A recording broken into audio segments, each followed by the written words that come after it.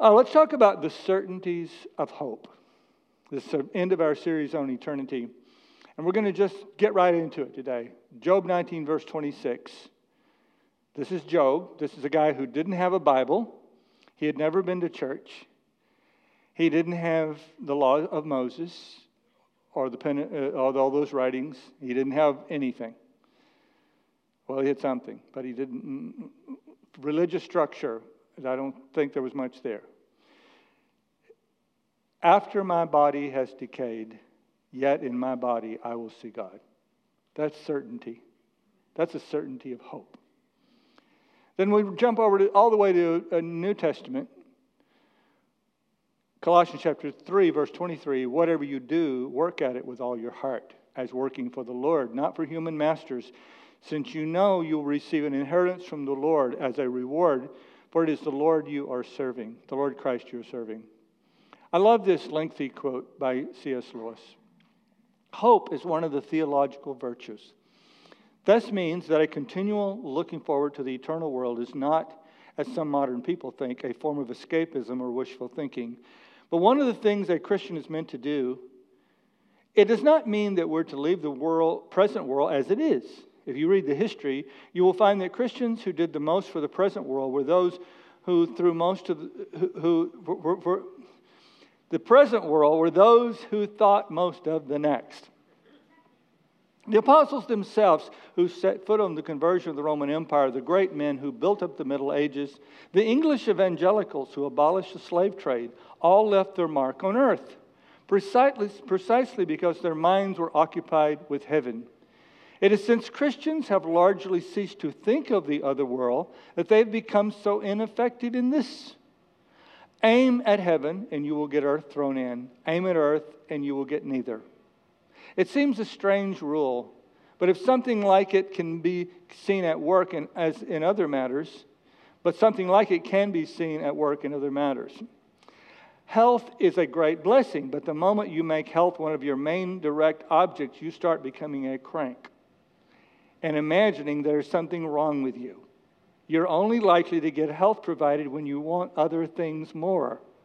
Food, games, work, fun, open air.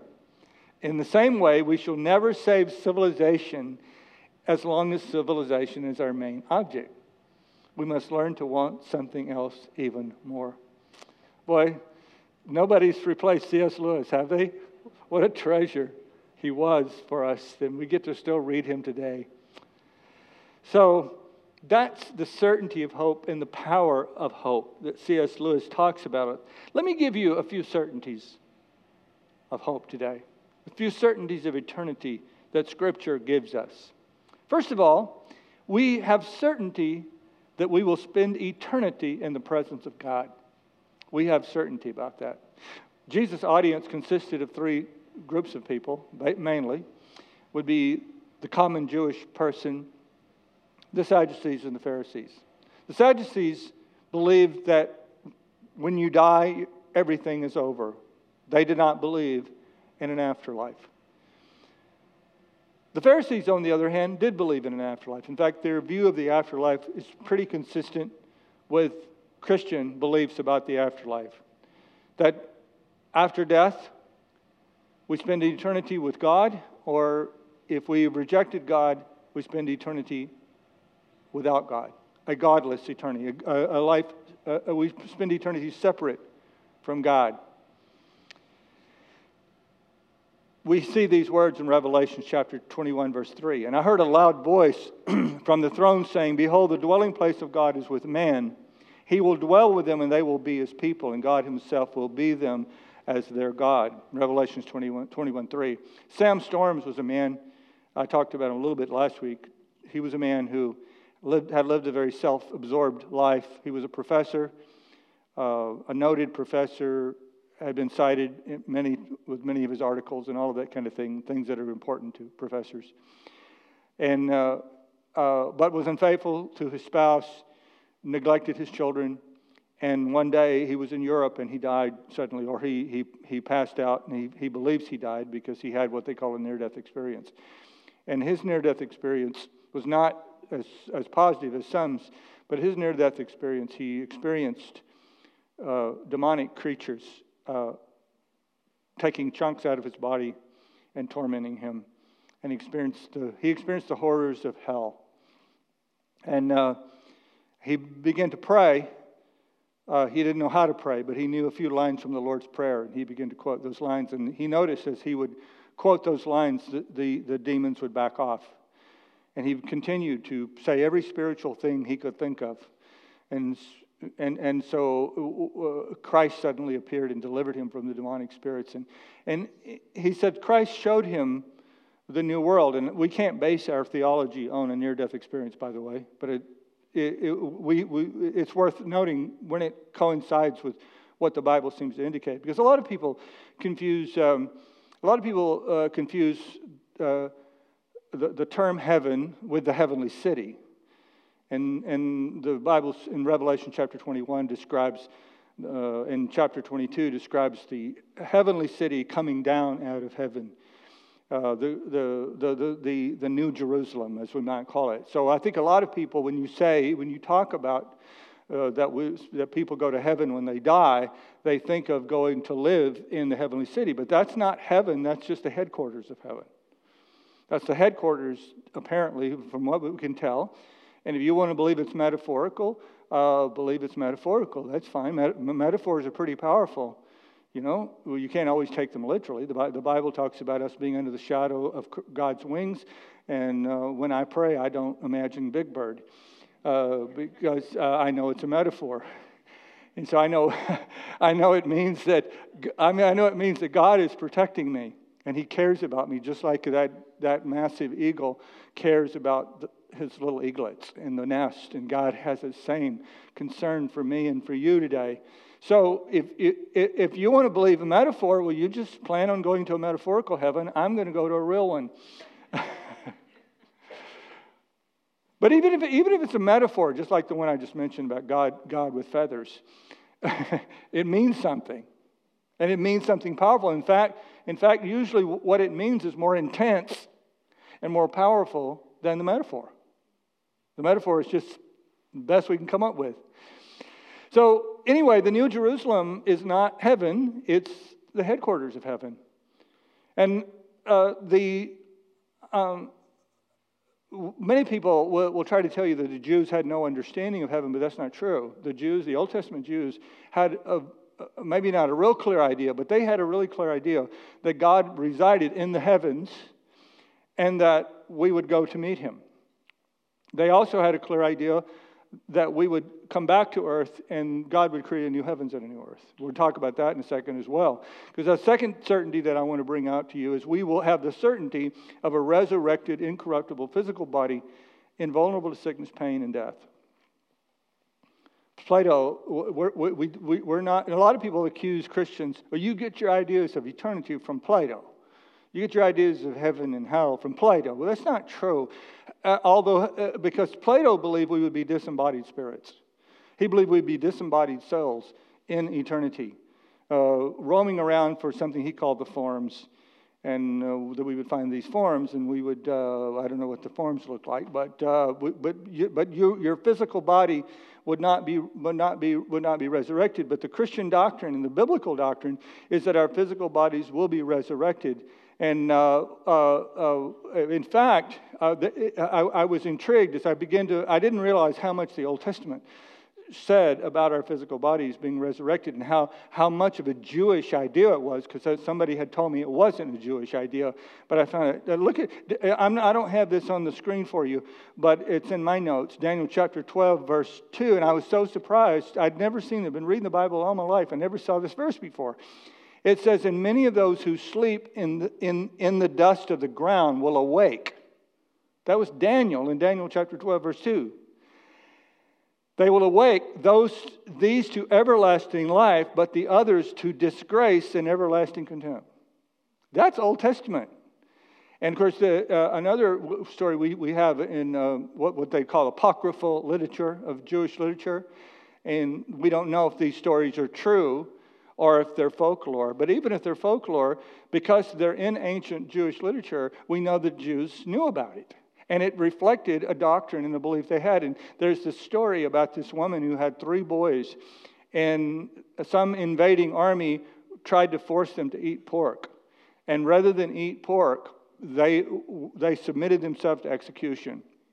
And as they're executing her 3 sons, before each one, 2 of the 3 sons made clear remarks and talked about they would rather face death than disobey God, because they were confident that they would see God in the flesh and God would resurrect them and raise them to life in the flesh. So it's very clear that the people that Jesus was talking to, that Jesus did not contradict, was a clear belief that we will have a physical resurrection and not just be disembodied spirits floating around in the ether. He says, so it is with the resurrection of the dead in 1 Corinthians 15. What is sown is perishable, what is raised is imperishable. It is sown in dishonor, it is raised in glory. It is sown in his weakness, it is raised in power. It is sown in a natural body, it is raised a spiritual body. Spiritual body does not mean a disembodied spirit. A spiritual body means a body that was like the body that Jesus had. If anybody had a spiritual body after the resurrection, it was the Jesus himself. So Jesus had a spiritual body, and he even sat and ate with his disciples to demonstrate to them that the body, and he was recognizable. He was recognizable to them, and he sat and ate with them to let them know that he was not a spirit. A spiritual body is not a spirit. A spiritual body is an immortal body. A spiritual body is a body that's invulnerable to death, invulnerable to pain, invulnerable to suffering. A spiritual body is a perfect body. Some of you have been wanting that perfect body. Well, you're going to get it. We have the certainty of complete absence of sorrow, tears, or pain. He will wipe away every tear from their eyes, the Scripture says. And the thing that I really stands out to me when I look at this Scripture that I'm reading to you right now is that God really cares about how you feel. Sometimes we think, well, God doesn't care about how we feel. He just wants us to get on with life and then meet Him in heaven. God cares so much about how you feel, and He cares about your pain. He cares about your sorrow. He cares about your depression. He cares about it so much that He wants you to know when this earth is dissolved and when I create the new heaven and new earth, one of the things I want you to know, one of the things you've got to look forward to is that you're going to be incredibly happy. Isn't that cool? Isn't that really cool? He will wipe away every tear from their eyes, and death shall be no more. Neither shall there be mourning, nor crying, nor pain anymore, for the former things have passed away. Also, we have the certainty that every act of service, good deed, kind act, and all voluntary suffering will be repaid and compounded with compounded interest. And everyone who's left houses, or brothers, or sisters, or father, or mother, or children, or fields for my sake, will receive 100 times as much and will inherit eternal life. Colossians 3, whatever you do, work heartily for the Lord and not for men, knowing that from the Lord you will receive the inheritance as your reward. You are serving the Lord Christ. And then Matthew chapter 10, and you, even if you give a cup of water to one of the least of my followers, you will surely be rewarded. This is an amazing principle that's what C.S. Lewis was talking about. This is what will transform your life, is when you understand that even the most secretive good deed that you do, God notices and God will repay you with interest. You know what the smartest thing you could do? The smartest thing you could do today is the simplest thing you could do. Start being good to people. Is that too hard? Somebody said, that's just too hard. I can't do that. I was watching some of the Asbury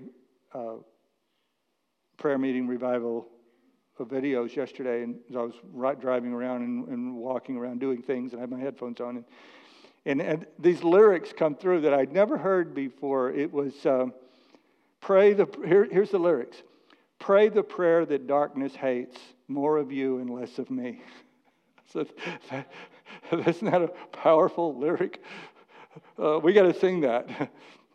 Pray the prayer that darkness hates, more of you and less of me. It's just, if you do not believe in the certainty of hope, this won't make any sense to you. It won't make any sense to you to be good to people all the time and to be consistently sowing kindness into other people's lives. You see, we've been delivered from, we need to understand that we've been delivered from this world system. It's a glorious deliverance that you're not in the sum zero game of the world system anymore. You've been delivered from the power, the kingdom of darkness. You've been delivered from the kingdom of darkness where the end justifies the means. You know, I've been studying the history of the Dulles brothers who created the CIA. Allen Dulles and John Foster Douglas was Secretary of State. And these were men who had a very religious background. These were men who were raised in the Presbyterian Church. And John Foster Douglas actually went to Princeton University to become a pastor and decided he could do the world more good by becoming a lawyer instead of a pastor. And it's so clear when you study their lives that they believed in this idea called manifest destiny, that they believe we're manifest to rule the world. And they made that political and determined that America had manifest destiny. And America was manifest to be the rulers of the world. And so those two brothers, more than probably any other, created this economic global empire. And they lost sight. They began to, the ends justified the means. And you follow the history is very sad. The things they did, and the things they did around the world that we're still paying for the things they did, and they got people executed and all kinds of terrible things. These aren't secrets. These are well-known facts, because they lost sight of the kingdom of God, and they replaced the kingdom of God with the kingdom of man and the kingdom of darkness, and they gave their lives to it, and they left in their wake much sorrow.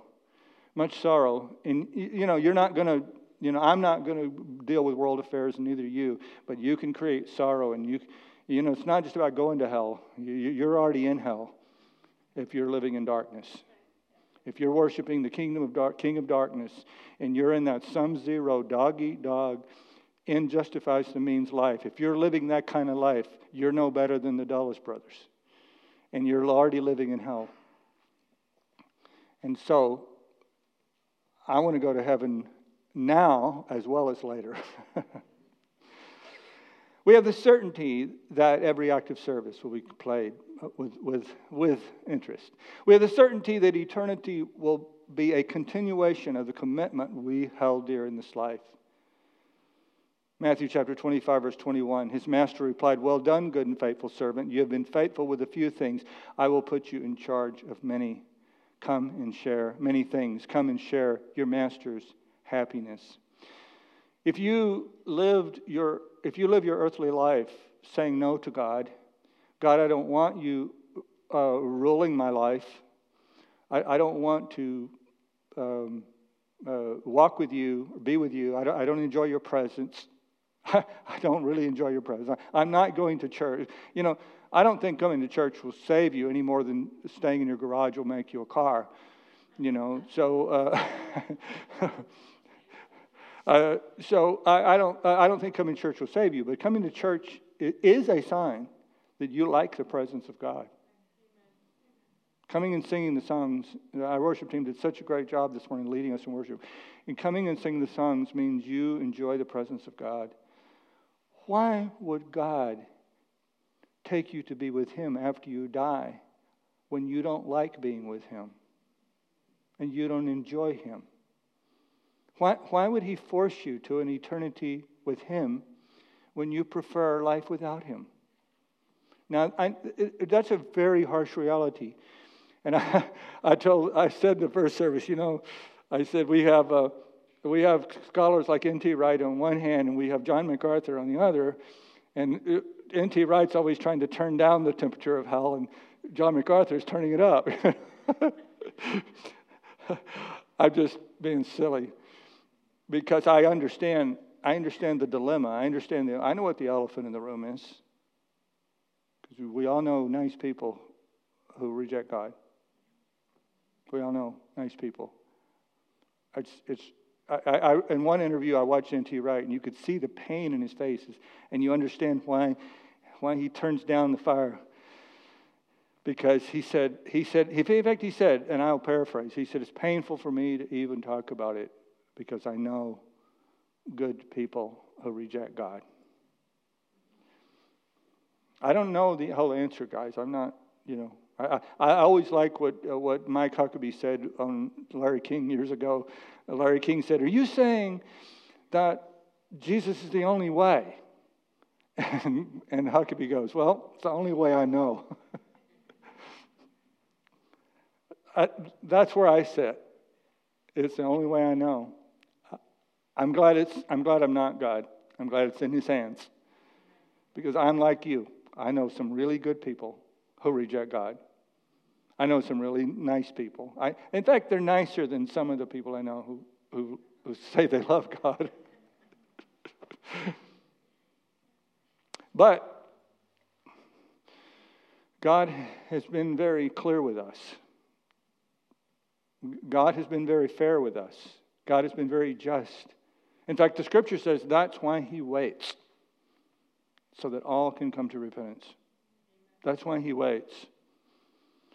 I know that 1 second after I die, 1 second after I meet God, I'm going to know for sure.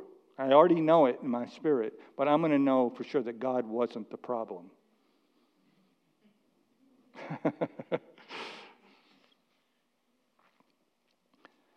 N.T. Wright says this, but it seems to me that the New Testament is very clear that there are people who do reject God and reject what would have been His best will for them. And God honors their decision. That's hell, when God honors your decision. Tim Keller said, hell is the trajectory of a soul living in a self-absorbed, self-centered life going on and on forever. In other words, hell is the trajectory of a soul living for itself. Finally, we have the certainty of accountability and judgment before God. Now you may go, well, that doesn't sound so good. Why did you end on that? Well, maybe it is good. The atheists will say, can you believe a God that would execute people like in the Old Testament? And the same atheists will say, how can you believe in a God that won't eradicate evil? Well, you can't have it both ways. If He eradicates evil, He eradicates evil. And if people who have chosen evil and will not, and you study some, and I know they're very painful passages to look at in the Old Testament, but you study those cultures, and they were cultures that were throwing their babies into fire to worship their idol.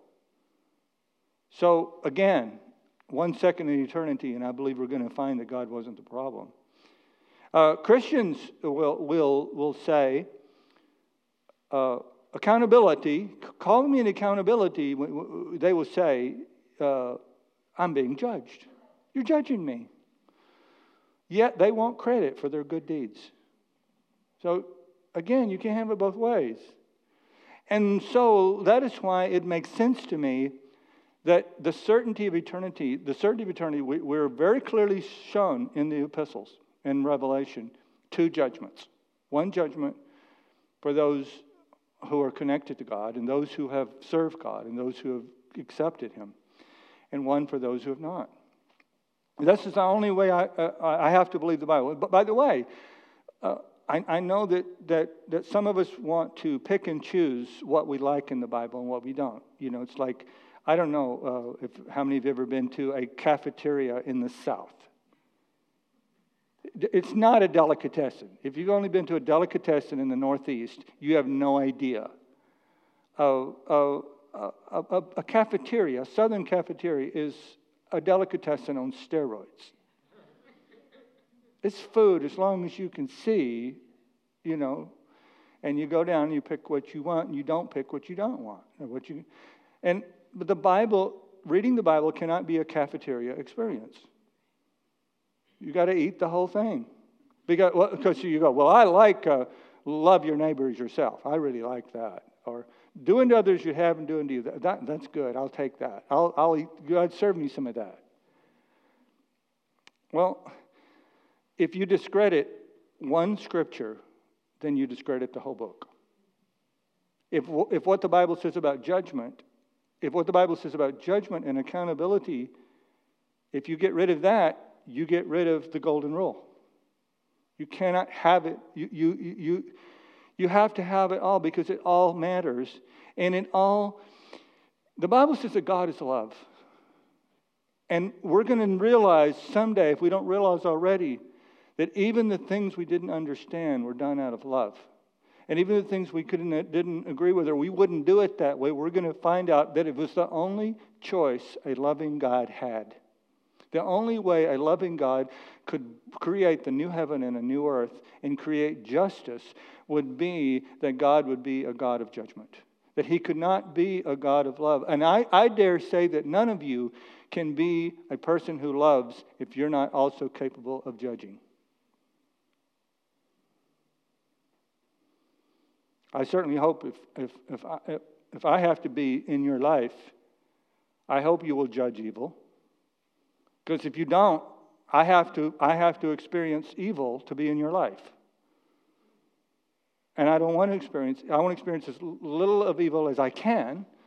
And if you're a person who says, well, I can't judge evil, that means I'm going to have to be on my guard constantly because the kind of people you're going to bring to me, the kind of things you're going to do around me are going to be things that are going to be corrupting and difficult. So it's not possible to be a God of love and not be a God of judgment. That's like a doctor who won't remove my cancer because he doesn't believe in cutting people. I can't cut your body open. I can never do that. A good doctor can cut your leg off or amputate your arm because he sees that it's full of gangrene and there's no way you're going to die if he doesn't deal with it. I know those are not nice images before lunch. The Bible says, here's the two judgments. We must all be pure before the judgment seat of Christ, so that each of us may receive what is good, what is due for the things done while in the body, whether good or bad. I've done some bad things in my life, and I'm going to face those. I've done a bunch of good stuff too, though, and I want to know about that. Because some of you don't give me credit. I can't wait to stand before God and have Him tell all of you the good stuff that nobody ever gave me credit for. That's what I mean. It's the yin and the yang, right? Then there's those who reject God. Then I saw a great white throne and Him who was seated on it. The earth and the heavens fled from the presence of God, and there was no place for them. And I saw the dead, great and small, standing before the throne, and books were open. Another book was open, which is the book of life. The dead were judged according to what they had done, as recorded in the books. I mentioned last Sunday, they did research of near-death experiences of American Indians, Native Indians, Native Americans before the colonialists even came here. So they had no Bible or no exposure to Christian doctrine. And yet when they recorded their near-death experiences, they recorded meeting angels with the book of life. Many, many times. So there seems to be some, even in the NDE world, there seems to be some affirmation of that. Let's look at the power of certainty. Then Elijah stood in front of them and said, how much longer will you waver? hobbling between two opinions. If the Lord is God, follow him. But if Baal is God, then follow him. But the people were completely silent. See, all these questions that I entertain about hell and judgment and who goes to heaven and who goes to hell, really, we need to set that aside for a moment. And you need to decide what you believe. You need to decide who you're going to serve. That's really all that matters today. And psychologists tell us there's 5 benefits to certainty. One is reduced anxiety. You could lower your anxiety right now if you just make a decision about what you think, what you believe. Increased confidence. If you feel certain about what I've preached today, then think of the confidence you're going to have in doing good for others. The next time it's a choice between leaving a mess and cleaning it up. It's going to be an easy choice because you know that God keeping a record. And someday he's going to tell your family how much you cleaned up that they didn't even know about. Improved decision making is a third one. Wouldn't your decision making get a lot better if you just believed that heaven waits for you? A greater sense of control is the fourth thing they talk about. And finally, an enhanced focus. That helps you as a person to focus your attention, your efforts, everything. It eliminates distractions. When your focus is, I'm going to stand before God. To the best of my ability, that's my focus every day. I'm going to stand before God. That will clear up so many things for you. When you believe that the daily life that you live is going to be one that's going to be presented before God someday, and you're going to answer to God, not people. So I don't know. Well, let me tell you something. Indecision becomes a decision with time. So, I want to end by saying with this series, by talking to you finally, for just briefly, I promise, how to stop wavering and make a quality decision about eternal life. There are dozens of scripture texts I could bombard you with here, but you've already been given a lot of scripture today. So I'll give you a break. Everything I'm about to say is supported by scripture, common sense, even good psychology, and everything we know about how to be successful. Number one is don't confess what you're not convinced of. Don't confess what you're not convinced of. If you're sitting here today, well, I'm not convinced this is all true. Well, it's so important. It's important enough that you should try to make a decision. And in fact, it's important enough that you will make a decision, even by default. So I'd be happy to direct you to some resources and places that you can find out whether you're convinced. I noticed that Josh McDowell just produced a new version of Evidence That Demands a Verdict. That would be, if you want to find one book, I think I would recommend go read Evidence That Demands a Verdict. If you don't read, listen to the audiobook. Second thing I would say to you is don't wait for perfect circumstances or some magical moment in the future. If you're convinced, make your move today. You say, well, it's not very emotional in here. I don't think I can do it. Doesn't matter if it's emotional or not. We're not working up to some perfect emotional moment. This is reality. Emotions are fine. And if I was the type of preacher that stirred everybody emotionally, I'm not that kind of preacher. But if I were the kind that brought everybody to an emotional climax every Sunday, you're all in tears, that would be fine. There's nothing wrong with that. But it doesn't make the decision any better. It doesn't make the decision, or doesn't make the consequences, the reward for the decision, or the consequence from not making the decision any better or worse. We're dealing with what is true. Or what is not true. That's all that matters. I said that's all that matters, is what is true and what is not true. Feelings are good. They have a place. But what really matters is what is true. Finally, don't just pray a prayer of acceptance of facts, but a confirmation of surrender to the rule of God over your life. Jesus surrendered so you can surrender. Jesus surrendered so you would know how to surrender. Jesus surrendered so you would know what surrender looks like. Every Jewish person understood that to become a follower had all to do with surrender. It's not about accepting a fact. It's not even about accepting a truth, even though that's the starting point. It's about accepting a person. It's about accepting a person and that person's role in your life. And that person is Jesus. And his role is king. And that's how you get saved. Is you accept Jesus as your king.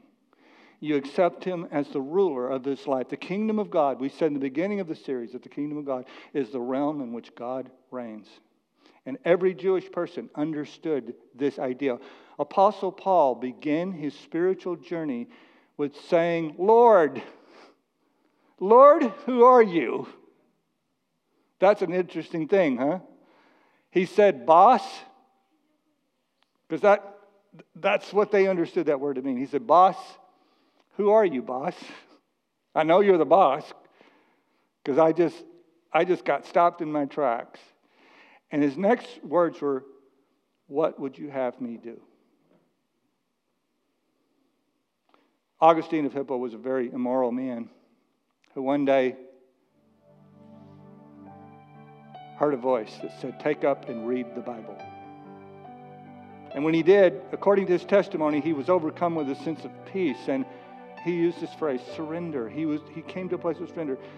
And that's the same thing Paul would say, as I just alluded to, trembling and astonished, Paul said, Lord, what wilt thou have me do? And he goes on to say in Galatians 1:10, obviously I'm not trying to win the approval of people, but of God. But if pleasing God were my goal, I would not be Christ's servant. So, I'm not talking about thinking you're going to live a sinless life of perfection. You're not going to. I'm not talking about that you're going to be good enough to earn God's favor. But I am talking about turning over the management of your life to Christ. In fact, we're going to get ready to receive communion right now. I want you to, has everybody got their elements of communion? Raise your hand if you don't have them. Ushers will get them to you. Please, ushers, help me out. Get everybody that's got their hand raised to communion elements. And boy, I tell you, talk about something that speaks of eternity. This speaks of eternity. This is an eternal partaking of because remember what Jesus said in the Last Supper? In the Last Supper, Jesus said, I won't drink this with you again until I come in my kingdom. So every time they took communion, they thought about eternity. Every time they took communion, they thought about those early Christians, who had met Jesus. They thought about, the next time we take this with Jesus, it's going to be in the new kingdom, the new heavens and the new earth. Is heaven, we didn't really get around to talking about heaven, where heaven is. Heaven is out there. Heaven, as we know it, is a temporary holding place, though, because the Bible says he's going to create a new heavens and a new earth. So it's a temporary holding place for us. And like I think I said earlier, it's not the heavenly city, and we often think about that we're living in the heavenly city. We're going to have a mansion with some gold streets, and that's weird. That's not really what's going to happen, right? In fact, we're going to be, I believe, according to Howard Storm's vision, the guy that I talked about earlier, he saw us living in communities just like we do now. But in these communities, we're producing, we're raising food, but there's no pain, there's no sorrow, there's no death, there's no conflict, there's no sickness. And we're living in communities in this earth. N.T. Wright says that heaven's a holding place, that we go away, but we're coming by. And so, you know what? That doesn't really matter, does it? So much as this, the promise that God says, I've got your eternity all taken care of. Let's consider the body of the Lord Jesus. Father, I thank you for your body that was broken for me. Because your body was broken for me, I'm willing to be broken for you. I can never pay or bear the burden of my own sins, much less everybody else's. You took care of that. But today, I want to honor you. I want to honor you by giving you my life and giving you my broken life for your victorious life. In Jesus' name, amen. Let's partake together.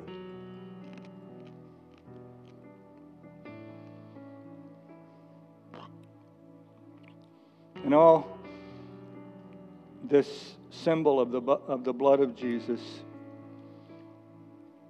I wouldn't want to start this journey if I didn't have this.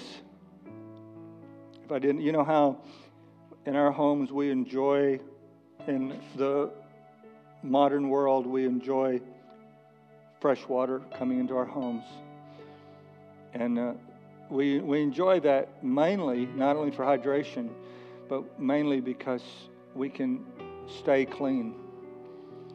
Because we know we're going to get dirty and smelly. We know that.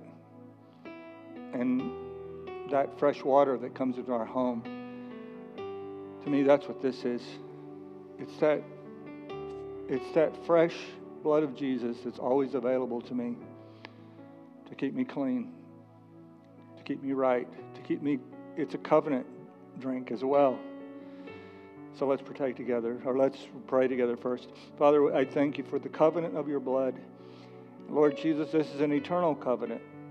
And Lord Jesus, I pray for those who don't have that confidence in this room and those who are not in this room. I pray for those who don't have confidence. I pray for my friends and my relatives that don't have that confidence, that I can somehow help them know that there is a promise waiting for them. And it's all because of the blood. Let's partake together, guys.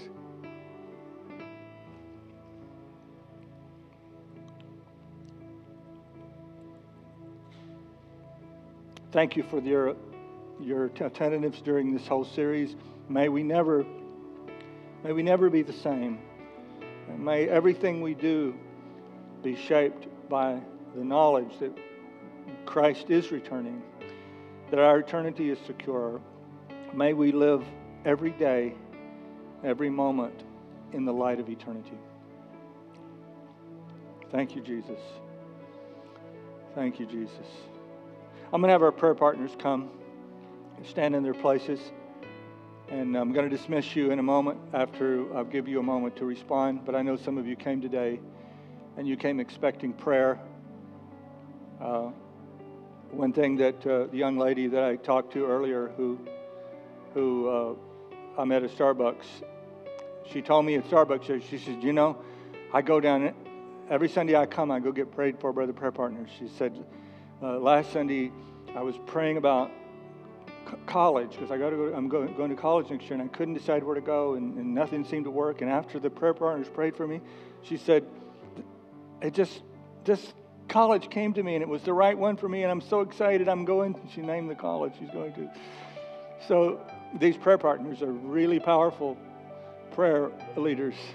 So you need to bring your burdens, your life, your earthly life, and have them pray. Maybe today some people came to mind who need to know Jesus, who need that connection with Jesus, and come tell the prayer partners, let them pray with you. I'm going to pray a dismissal prayer, and you come. Can you, even while I'm talking, you can come. You don't have to be not moving while I'm talking. You can move. And so move out and be prayed for right now. Father, I pray for us as we go about our day. I know we have responsibilities, we have earthly life, and we have a life to live, but may we every moment remember that you love us. You love us so much that you're going to come back for us. In Jesus' name, amen. God bless you. Have a great Sunday afternoon.